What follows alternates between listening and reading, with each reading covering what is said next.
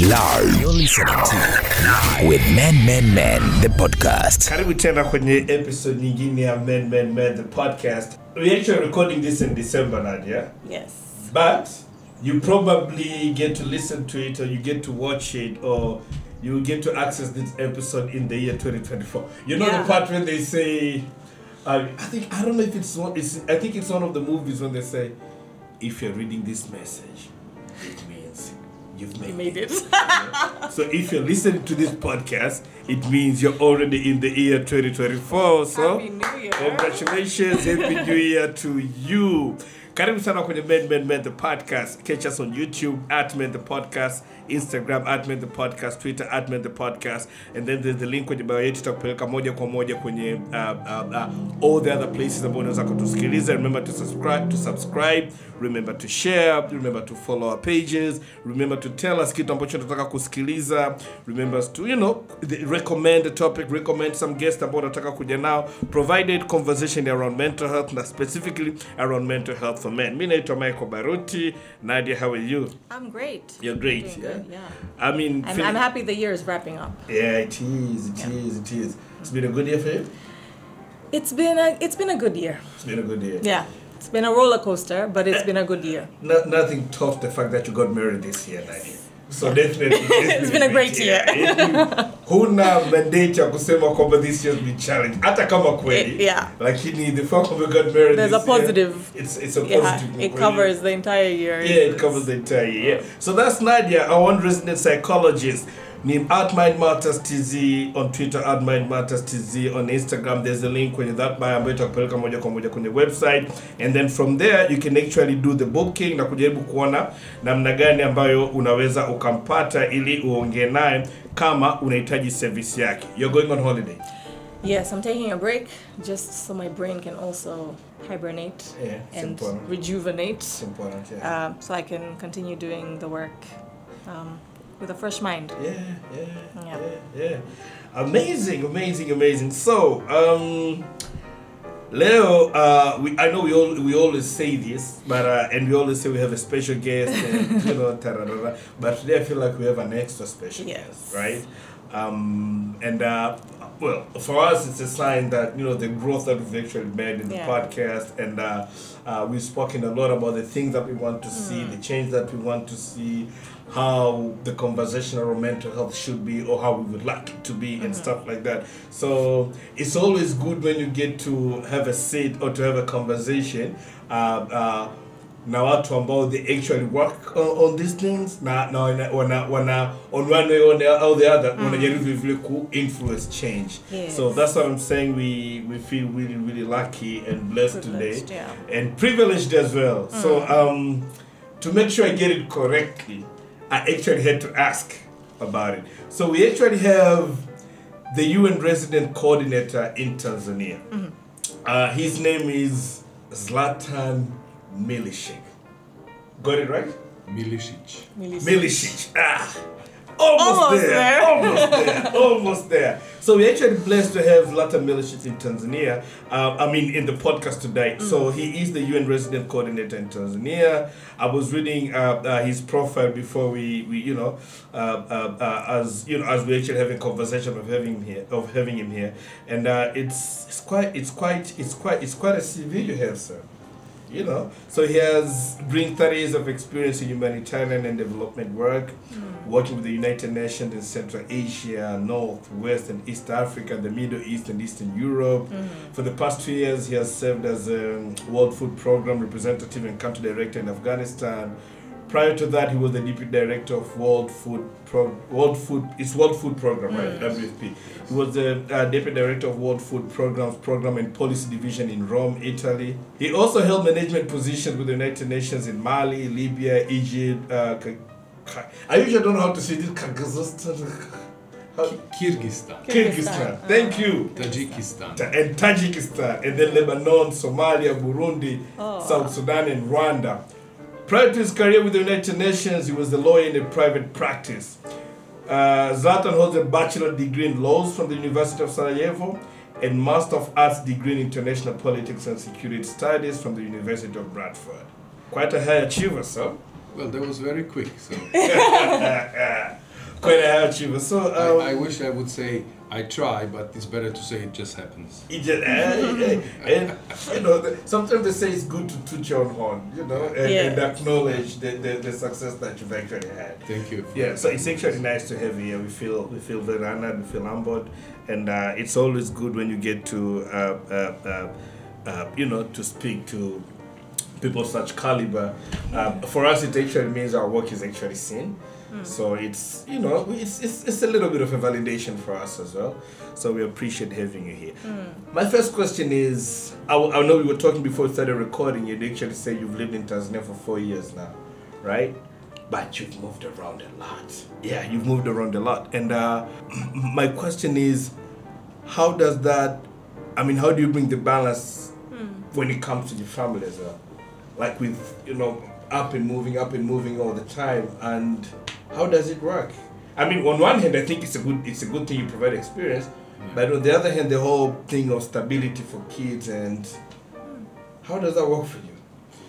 Well, I feel that we have managed to balance it reasonably well. I started traveling because after I have studied and graduated in law and started working back home, which was Yugoslavia at the time.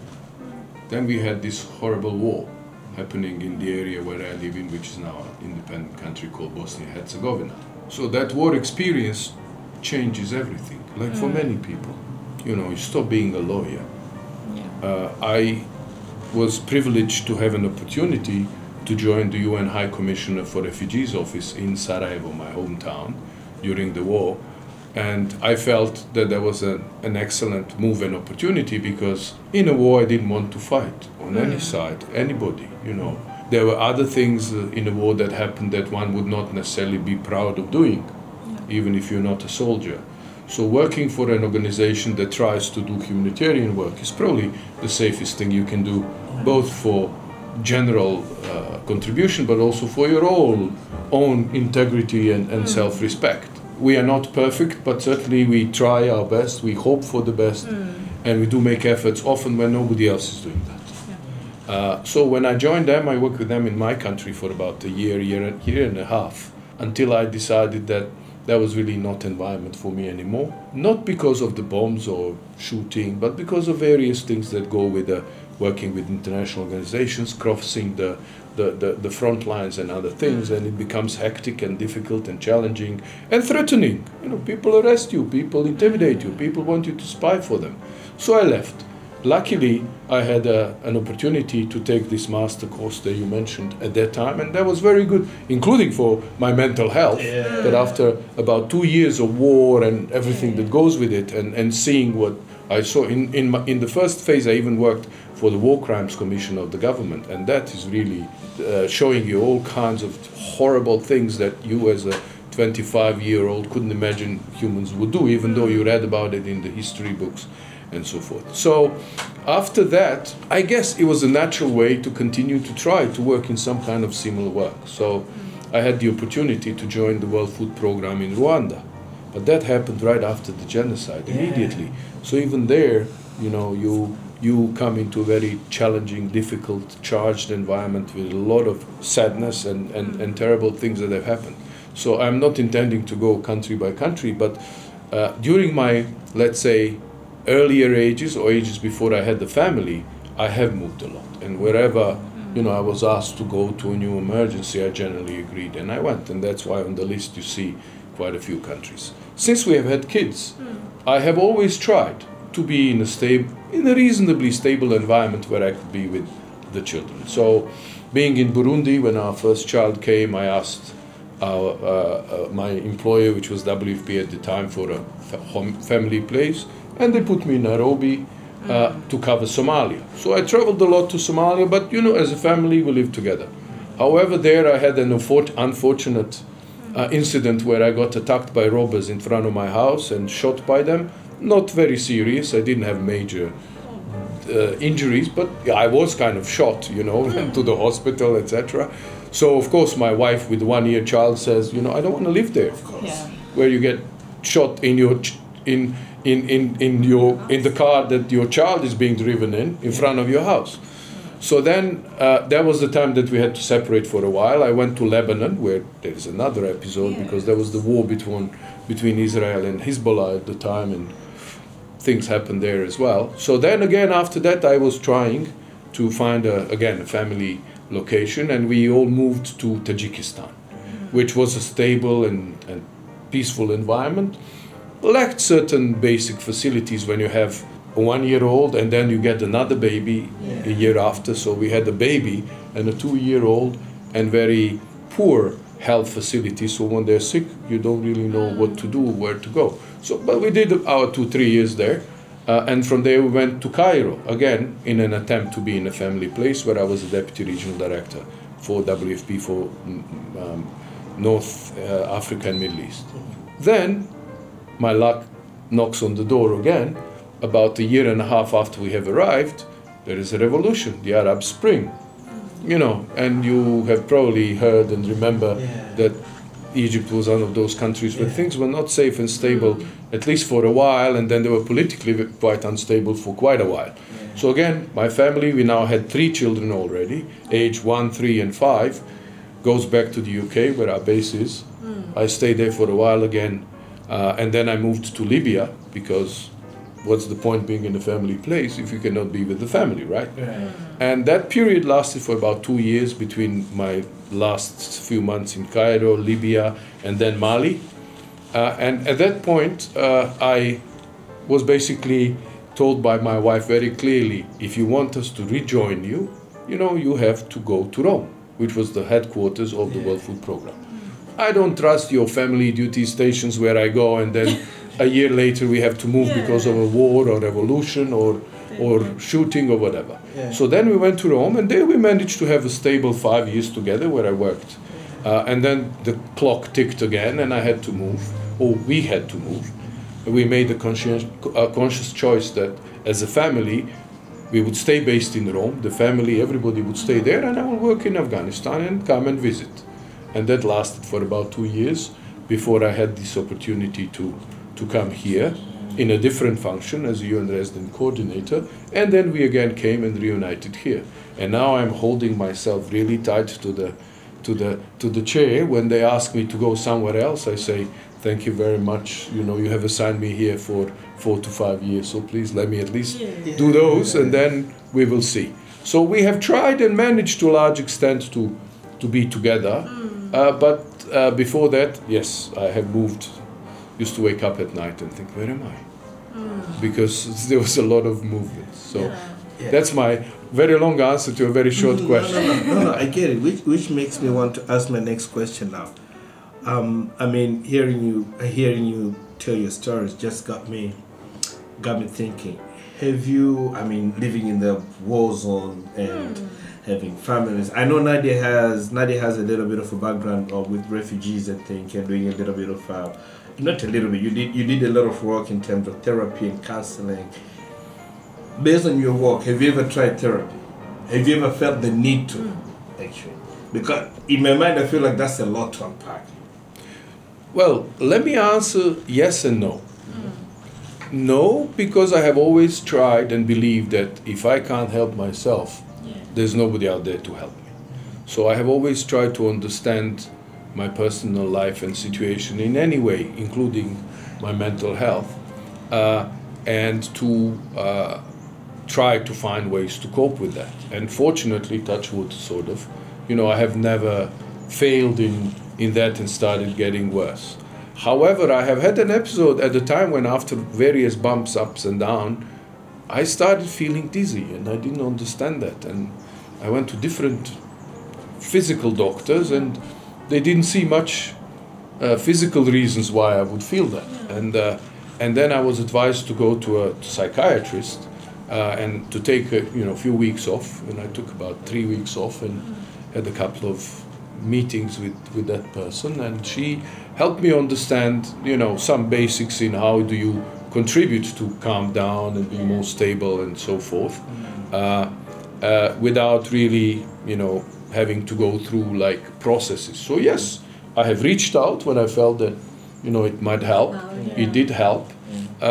But I always believed, and I don't know if I'm right or wrong, Nadia is much more professional in that field, I always believe that you have to be able to know yourself and to help yourself. Yes, with other people's and sometimes even substance support or medical support, but generally it's all about you. You need to manage the process. You need to run it. You'll not go to somebody and they'll tell you something,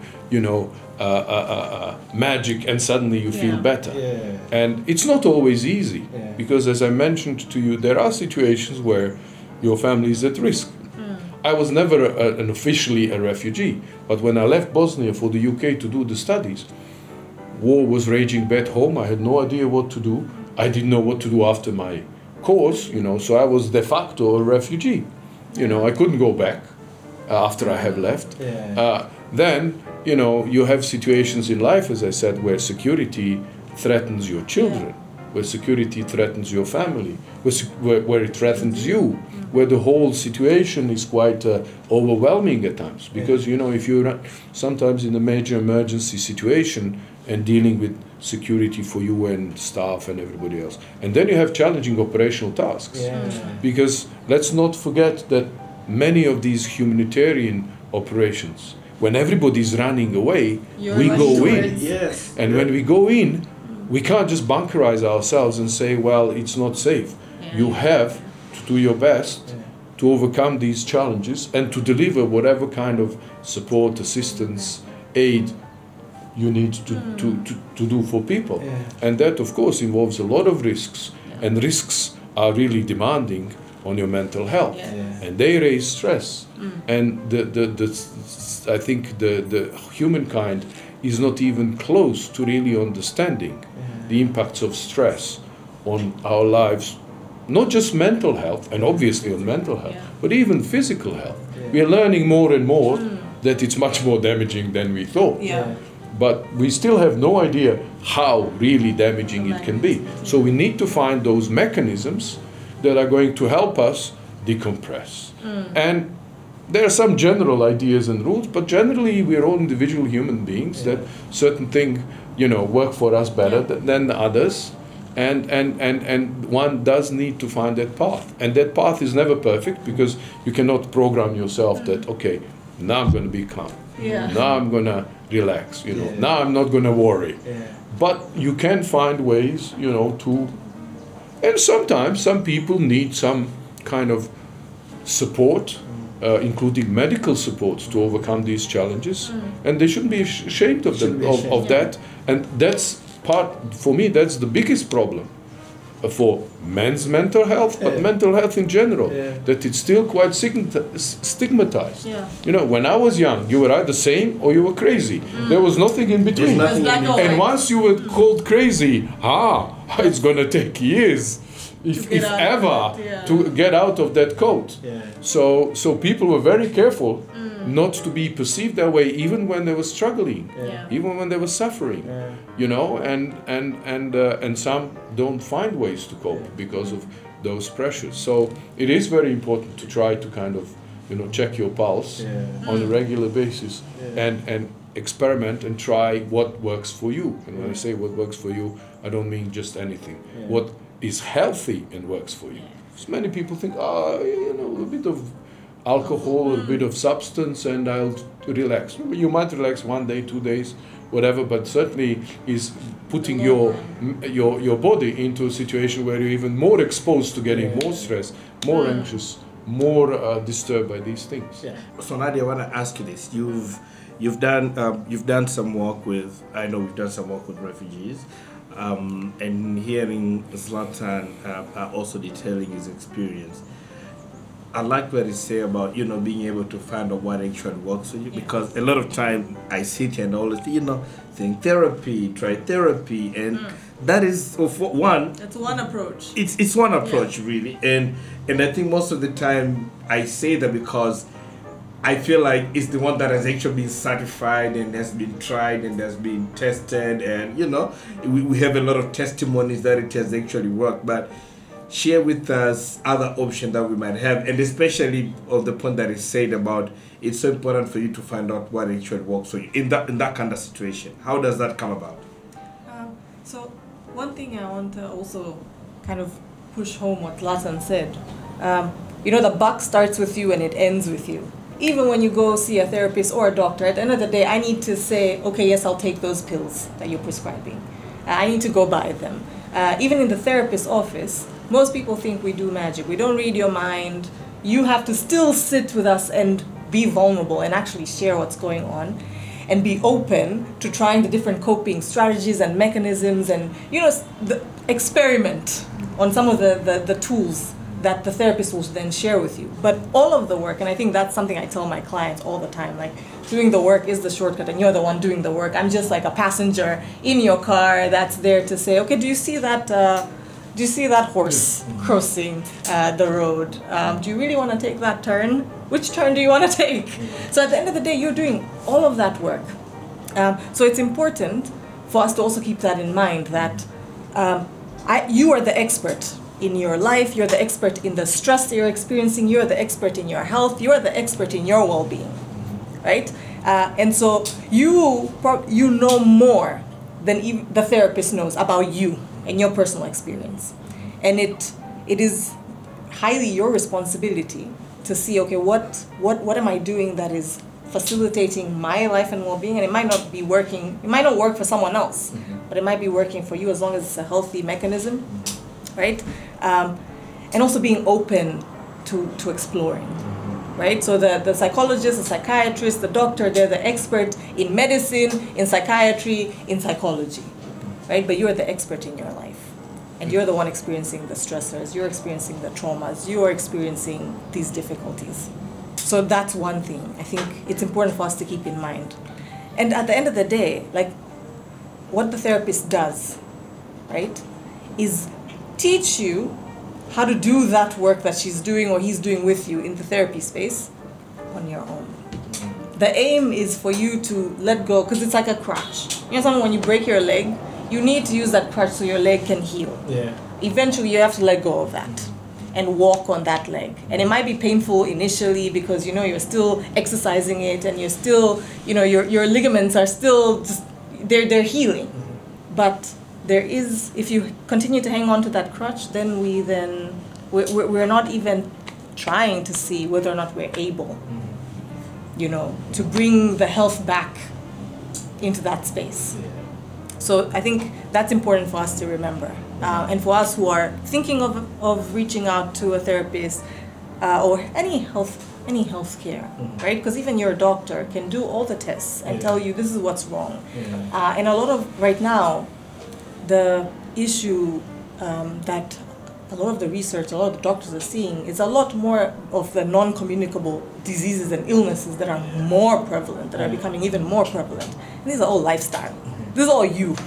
And so the doctor can say, yes, you have cholesterol, but you need to then change your lifestyle to manage that. Or you have diabetes type 2, it is a lifestyle. It's something we've been doing repeatedly that has brought us to that space. And it will be something that we do repeatedly that will take us out of that space into a healthy space. 100%.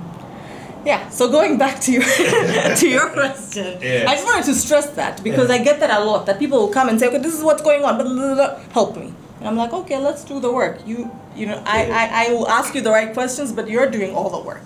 Like, I like to put that out there, that you're doing all of the work in sorting that out. There isn't any magic spell, or even when you're experiencing a mental illness and you get medication, at the end of the day, you still need to do the work, because that medication needs to then be weaned off, depending on what condition you're dealing with. But yeah, I think that's important for us to stress. Zlatan, I usually say that the greater the risk, the greater the reward, right? I think that's that statement. They have been saying that for a long time. not many people challenge it, so we can take it. We can take it, and this is me asking you because I feel like a lot of people aspire for this, for your kind of job that you have. People feel like, oh, it's all rose and glory. You're a coordinator, you travel, you've seen the world, and people tend to see the glory, but they don't tend to see the guts and what it actually takes. That you've been stressed, that you've been under pressure, that you've been shot, that you've been arrested, that your family is saying, "Where are you, Dad?" People don't get to see that, and I think us having you here it kind of gives that a little bit more. You kind of letting us in and trying to say, okay, guys, it's not all that is cracked up to be. There's actually a lot of other things that actually are going on behind the scenes. Yeah. So if you were to speak for people actually aspiring or they're dreaming of getting to where you are, right?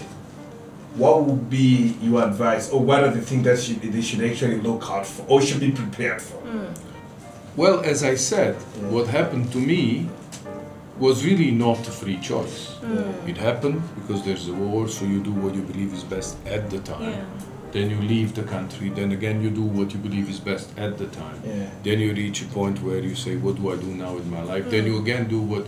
So in my case, it just went in a certain direction, which of course I tried to steer, but it wasn't like, oh, do I want to be an engineer or a doctor or a sports person? Also, in a similar way as we have to find our way of managing ourselves, we also have to find our ways of what's making us happy or unhappy, or how do we want to live our lives. Yeah. I live away from my country, away from a community where I grew up and that I know, where I have, as they say, this safety net and this a social network of family and friends. My sister left just as the war started, but after the war she decided to come back.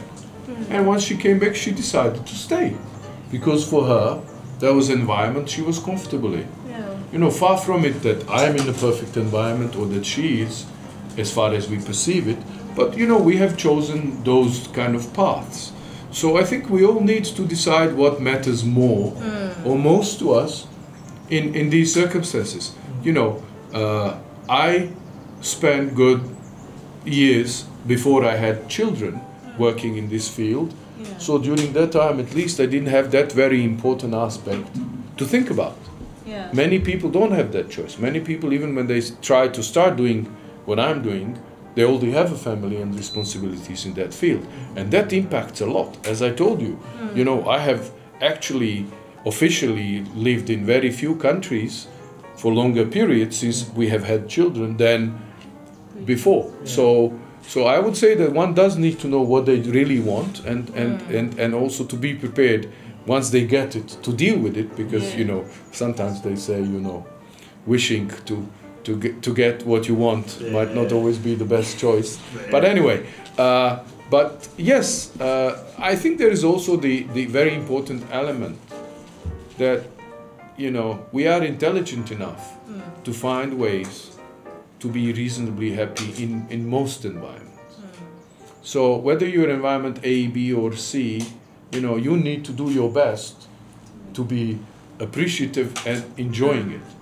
Because you can complain in any environment. You live here, you say, oh, it's really, really hot, it's sticky. Yeah. You go to Europe, say, oh, it's cold, it's snow, it's dark. You go to one place, oh, it's very green. The other one, oh, it's very gray. Yeah. Oh, sea, great, I'm next to the sea, or, but where are the mountains? I'm exaggerating here and being a little bit kind of silly, but that's, there is an element in human beings which probably contributes to mental health as well, that once we acquire and get and have something, it becomes less precious and enjoyable and important than while we're aspiring to have it. Yeah. And that's one of the things we all have to work on all our lives to really appreciate and enjoy what we have. Yeah.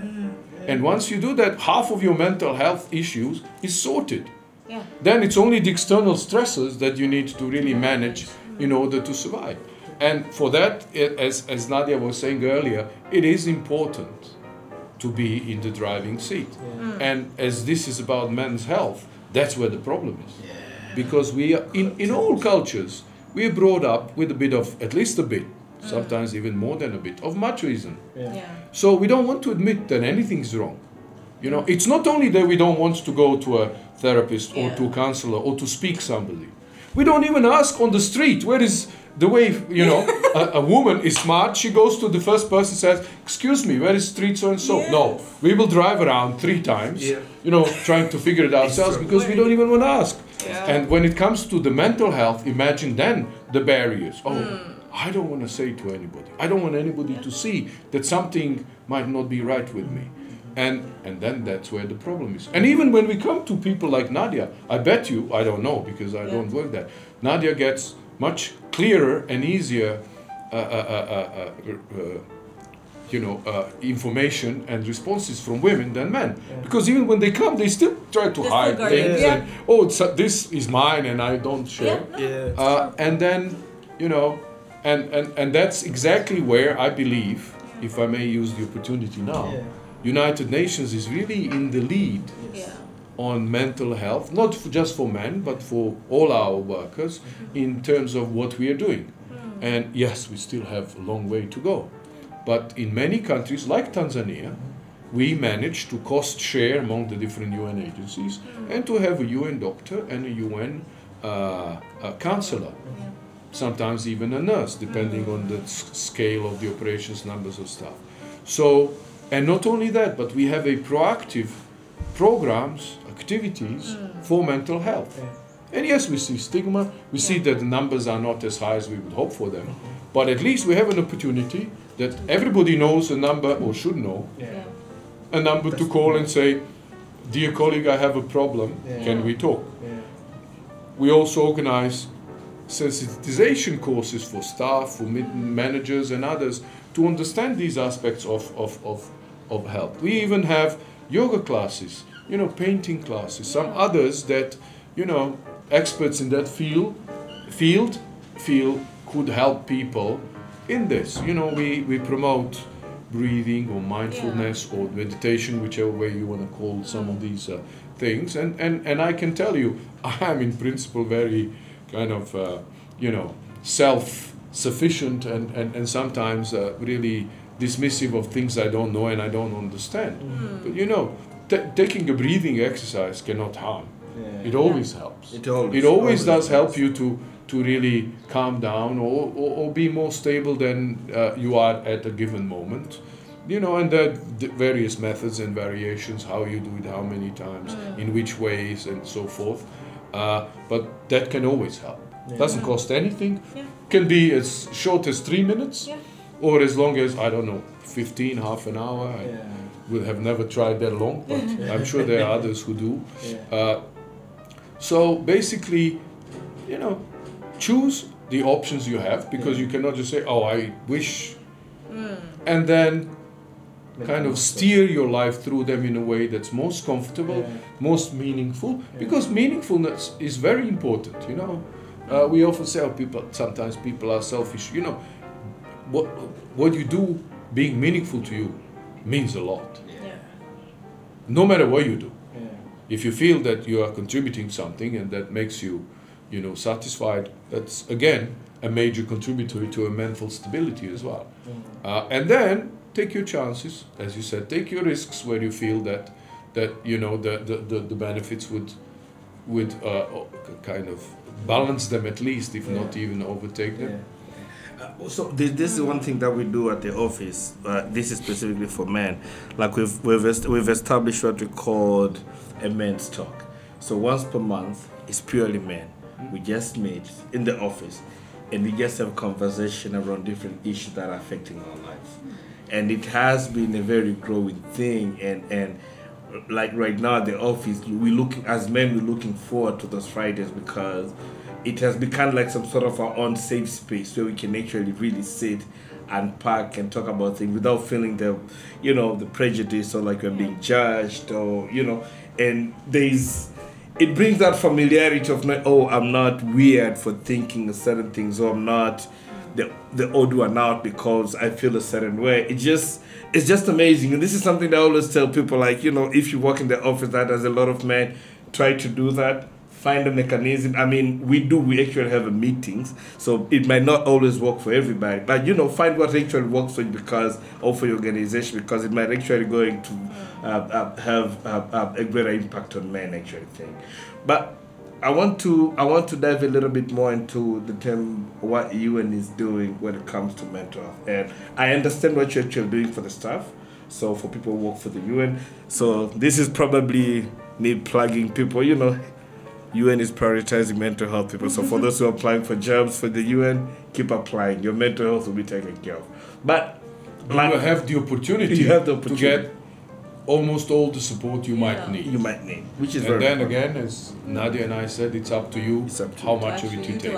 Yeah. So I'm looking and we all need it. Yeah, we all do. Let's not kid ourselves. Yes, we do. We all need it in some shape or form. Yeah. At some point or stage in our lives. And definitely at some point and stage. Yeah. Actually, that's a very important thing to say, and I would like to highlight it very briefly in 1 minute. When you're younger, these things somehow go easier. These shocks you absorb somehow easier, quicker. I don't know why, but as the life kind of takes its toll on you, they start impacting you more, like many other things as you are growing older. So you need to be prepared for that, and then you need to realize that what you could handle when you were 18 or 25 or even 30. You might have more challenges handling when you're 45, 50, 60 or more. And that's one of those kind of tricks that we need to learn. That what I could do before, I might not be able to do now, and I might need help even though I would have not needed it before. And probably the support that was there for you when you were 30 might actually not be there for you when you're 45. So how do you adapt as well, right? Yeah. So I wanted to ask, in that grand scheme of things, right?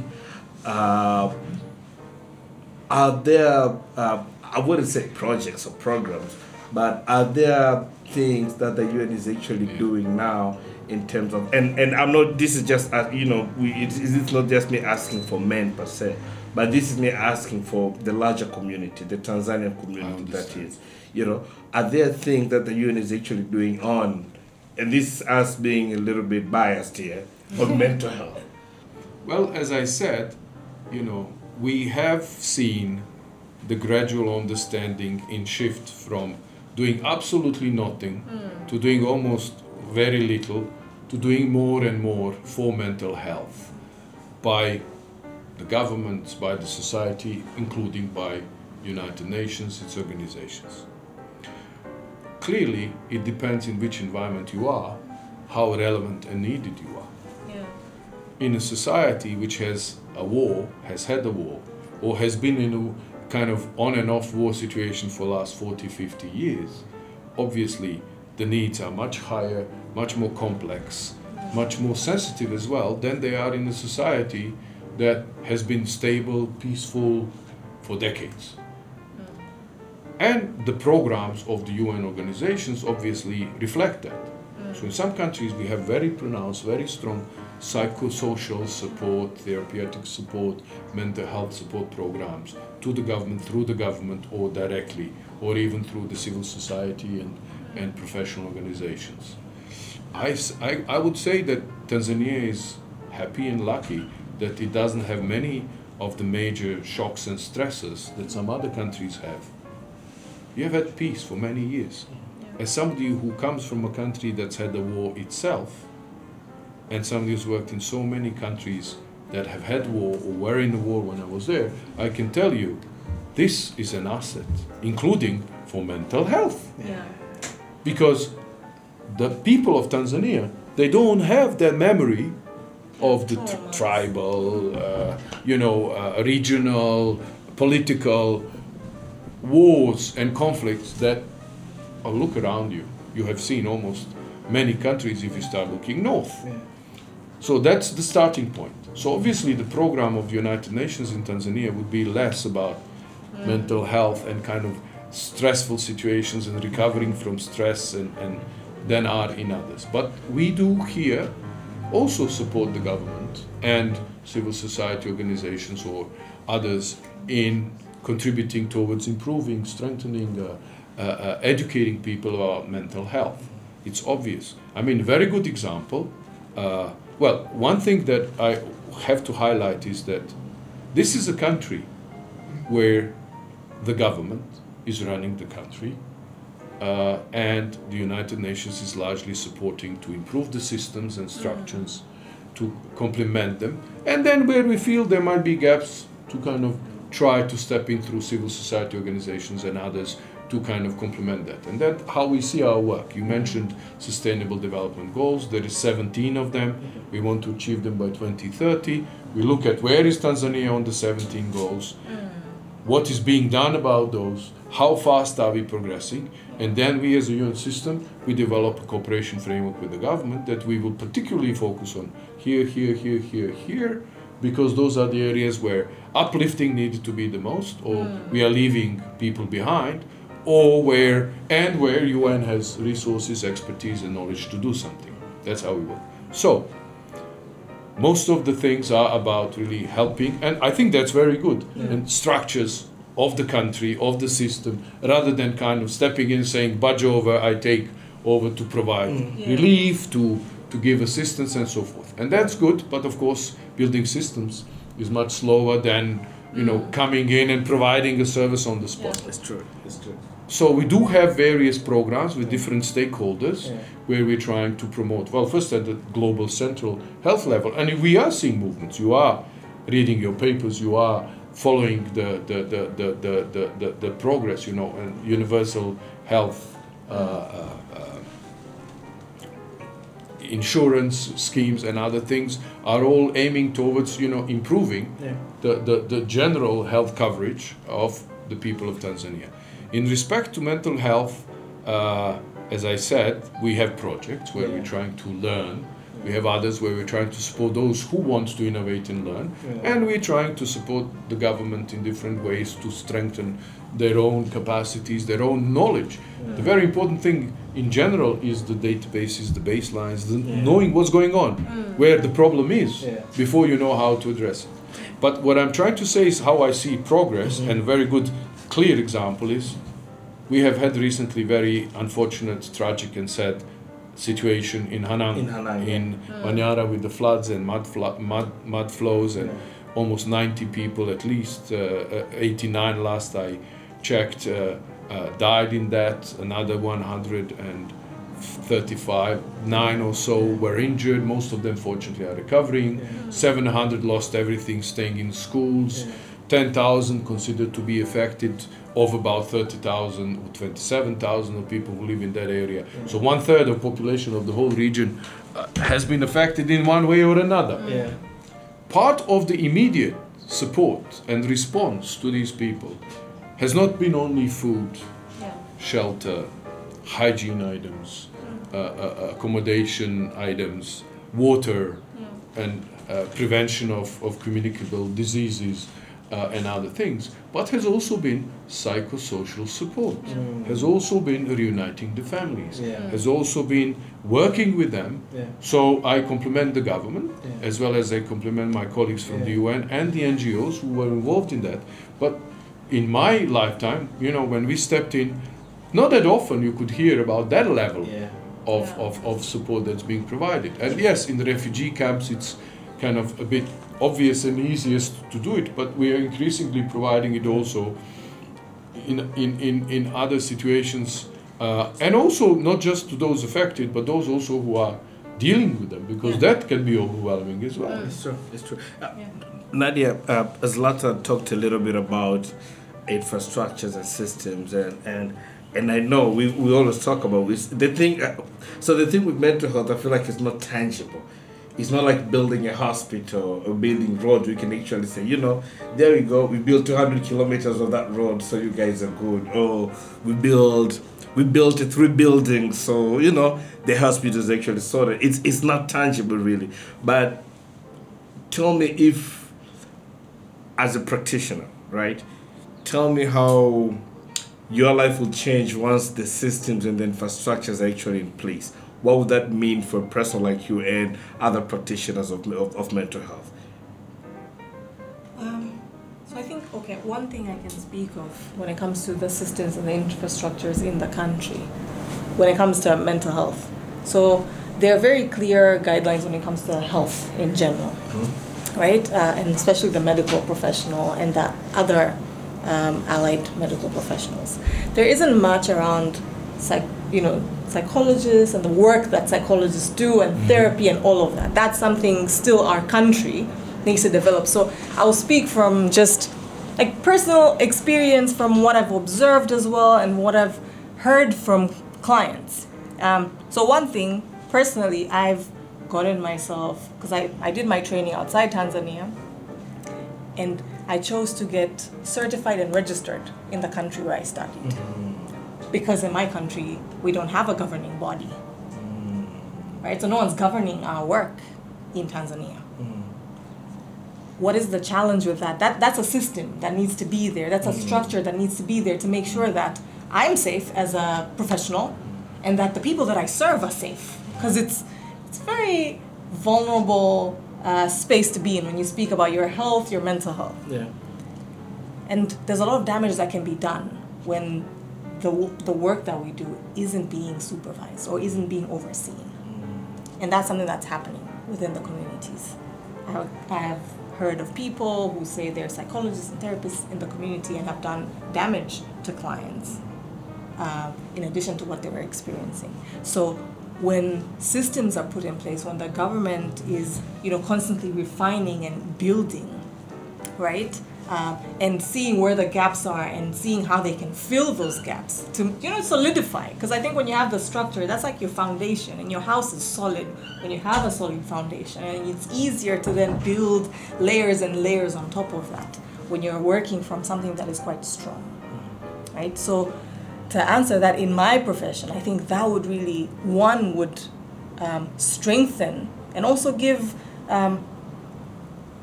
build awareness for the work. Right? More people will be aware.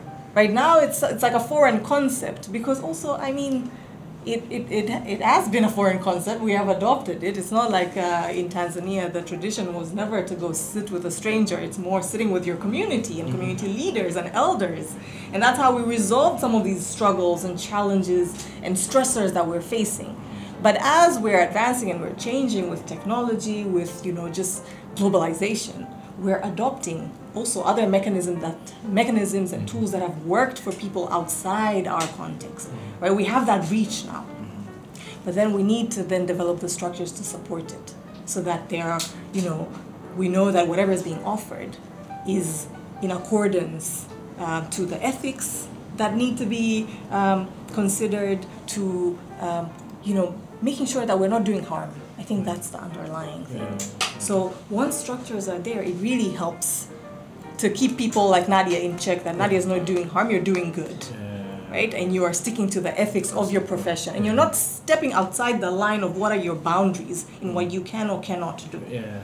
Right now, people can do and are doing what they feel they want to do, and there isn't anything guiding that. Unless, you operate with coming from, I know in South Africa, these are my boundaries, this is where I studied, this is what the Health Profession Council says, Nadia, you can do as a psychologist. And that is what I do. Right? Even though that's not my country. and no, I get it. And we have a lot of mental health experts right now. But I'm like, it's good, but on the other end, I'm like, is it good? Yeah, because you can do a lot of damage. Yeah. Right? This is someone who's, when your mind is affected, your health can then be affected as well. Your physical health. These two are, it's a bi-directional relationship. They're very linked, right? And so when I'm coming and I'm already not in the state where I can problem solve, because when I'm struggling with my mental health, my problem solving has been affected. Yeah. Right? My emotional health has been affected. My psychological health has been affected. The way I'm processing and thinking of things probably is affected. And if I come and get assistance from someone who isn't really working alongside those ethics or isn't really trained to assist me, then I can encode and put in information and bits of, I can divert you towards the right path, or I can divert you towards another ditch. Yeah. So I think that's something, if we are able to establish as a country, would do a lot of benefit, because there are a lot of people who would like to seek this support. There's a lot of communication now around mental health. We speak on the radio and you get phone calls from people in, Bukoba, from the different other regions, Iringa, Mbeya, whatever, who are calling and saying, I'm struggling. What did you say? You're saying this thing and it makes sense to me. So you have people who are really open to getting support. Yeah. But then we don't have the structures to support them to get that support easily. Yeah. And there's people who are there that can be trained. As Zlatan said, our country is quite stable. Yeah. We have systems to educate the community to be able to go and fill that gap, right? As Tanzanians. But we're slowly working towards that, I hope. But if I may just very briefly here, you have provoked my thinking. So I'll just... on one hand, I think it's very important for us to recognize that globally, or in Tanzania, we have started making improvements in recognizing the importance, meaning, and understanding of mental health, including specifically men's mental health. And we are on a good path. But equally, we have to be very clear that everywhere, I said I'm proud of the UN, what we do, including for us, and even those governments who are doing things, we still have a long way to go in regulating, in understanding, and doing more about it. Because the problem is much bigger than anybody is recognizing it at the moment, and the clock is ticking. I believe that human beings are being put under pressure that is unprecedented for our biological structures and the history and the way we have evolved. We are now having to deal with things that nobody ever did before, and we need to find ways to cope with all these technological we call them advancements, but they're also demands and responsibilities and the busy life we have. Some of us have to handle and juggle so many things in the day just to survive, to have a kind of that happy life that we're striving to be, to do your job, to support the family, look after the kids, do the necessary for your elderly or sick or otherwise parents, deal with your siblings. What about the neighbors? And then you remember, well, I'm feeling a bit weird suddenly, So all of these things, are much different than those hunters-gatherers that we have come from. So, Zlatan, I know we're literally running out of time, and we gotta let you go. But I always ask, this is one of my favorite questions, is that if there is one thing you would love to leave the people who are watching or the people who are listening to us with, what would that be from the talk we've actually had? Well, I have just actually said it, but let me repeat it in short. We all need to recognize that mental health is important and that it can be affected and is affected for everyone. So we have to find ways to identify the early signs, because the earlier we start thinking about it and possibly doing something about it, the easier it would be. And we need to be at least open with ourselves, and those who are smart, they'll be open also to where they can get that support. It could be a counselor, it could be a therapist, but it could be your spouse, it could be your mother, it could be your sibling who can actually help balance those things. So we need to be aware that this is around us and is impacting us. And we need to develop a mechanism to cope with it, to deal with it. And we all need to recognize that the issues are much bigger than we have given them credit so far, and that the governments, any development, health or otherwise initiatives should keep this in mind, and help people and communities and societies to minimize the negative impacts of these shocks that mental health challenges bring, not only to people individually, but to then their environment in which they are. And I have said it's important when you live in a stable environment, it's easier than when you live in a war where everybody's kind of definitely mentally challenged. I can tell you, during the war in Bosnia, during those years, I don't think that anybody was by definition, completely fine from the mental health perspective because of all those things that were happening. But even in stable environments, there are these stresses and challenges that we have to find ways to deal with. And more importantly, let's look at helping those that depend on us to learn these things. Yes. Our kids, they don't know half of this, even though they're slowly in schools learning, etc. But it's the role of the parents to identify or to help identify or to prepare a child for potential dealing with these things, because it'll come one day or another. One day or another, 100%. 100%. Nadia, anything you want to add to that?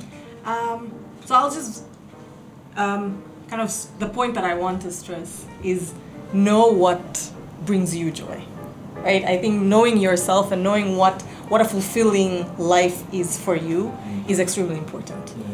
Because in that case, when we're pursuing the life we want, whatever stressors and challenges come our way, we are in a much better position to address them and deal with them than when we are walking a path that we don't even recognize. So, and that's an exercise on its own, right? Knowing what truly makes me happy is an exercise on its own. And don't be overly ambitious. Yes, exactly. Baby steps. You know, so, and it can be an experiment, you know, just trial and error. And you can always, we live in a world, it's beautiful, where your decision, the one that you make, is not a concrete, solid one, that you can always, we're flexible beings, right? Even our minds are plastic. We're constantly evolving and adapting and learning new things. So even as a person, you can say, this is what makes me happy, but when you get there and you find that it's actually not fulfilling, you're capable to kind of redirect, continue to experiment until you find your path. Because the challenges will always come. But when I'm walking the path that I've chosen, then whatever roadblock is there, I will have the energy, right, and that innate internal drive to overcome it. Rather than when I'm walking a path that I don't even recognize myself. Gotcha. Thank you, guys. This has been one of those episodes about the conversation that's been really, really interesting. So, Zlatan, thank you for so showing much. up. Thank you for coming out. I hope we get to do more of this. I hope we get to have more conversations around mental health in general. Kudos to the job that you're doing. Amazing stuff that you guys have at UNSTEM in terms of supporting your staff and understanding the importance of staff's wellness. It is super important, and I think I'm not looking for a job, but if I ever look for a job, this is one thing now I know. I would always ask my employer, like, look, talk to me about your wellness program, because I know how important it is for me and for the staff within the organization. So, yeah. Well, mwajirwangu wa sasa, just know I'm not looking for any other job. But, you know, that's that. So yeah, so thank you for coming out. We appreciate this, and you know, it's an amazing story that you shared with us, and it's huge. You're such a survivor. So are you 83, 84 episodes? Still running strong. We're still pushing on. So yeah, for the rest of you, the @Meet the Podcast on Twitter, @Meet the Podcast on Instagram. There's a link with the bio. It will take you to all the places that you can actually watch or listen to our podcast, be YouTube, Spotify, Boomplay, Apple Podcasts, Google Podcasts, Goodpod, you know, Boomplay, popote pale you can actually catch our episodes. Nadia ni @MindMattersTZ on Twitter, na @MindMattersTZ on Instagram. There's the link in the bio that will take you to the website, and then unaweza ukafanya booking. Since this is our first episode about Tanzania in 2024, we just want to wish you a great year, a successful year, and please, let's prioritize looking at after our mental health in 2024. Peace. Men, the podcast.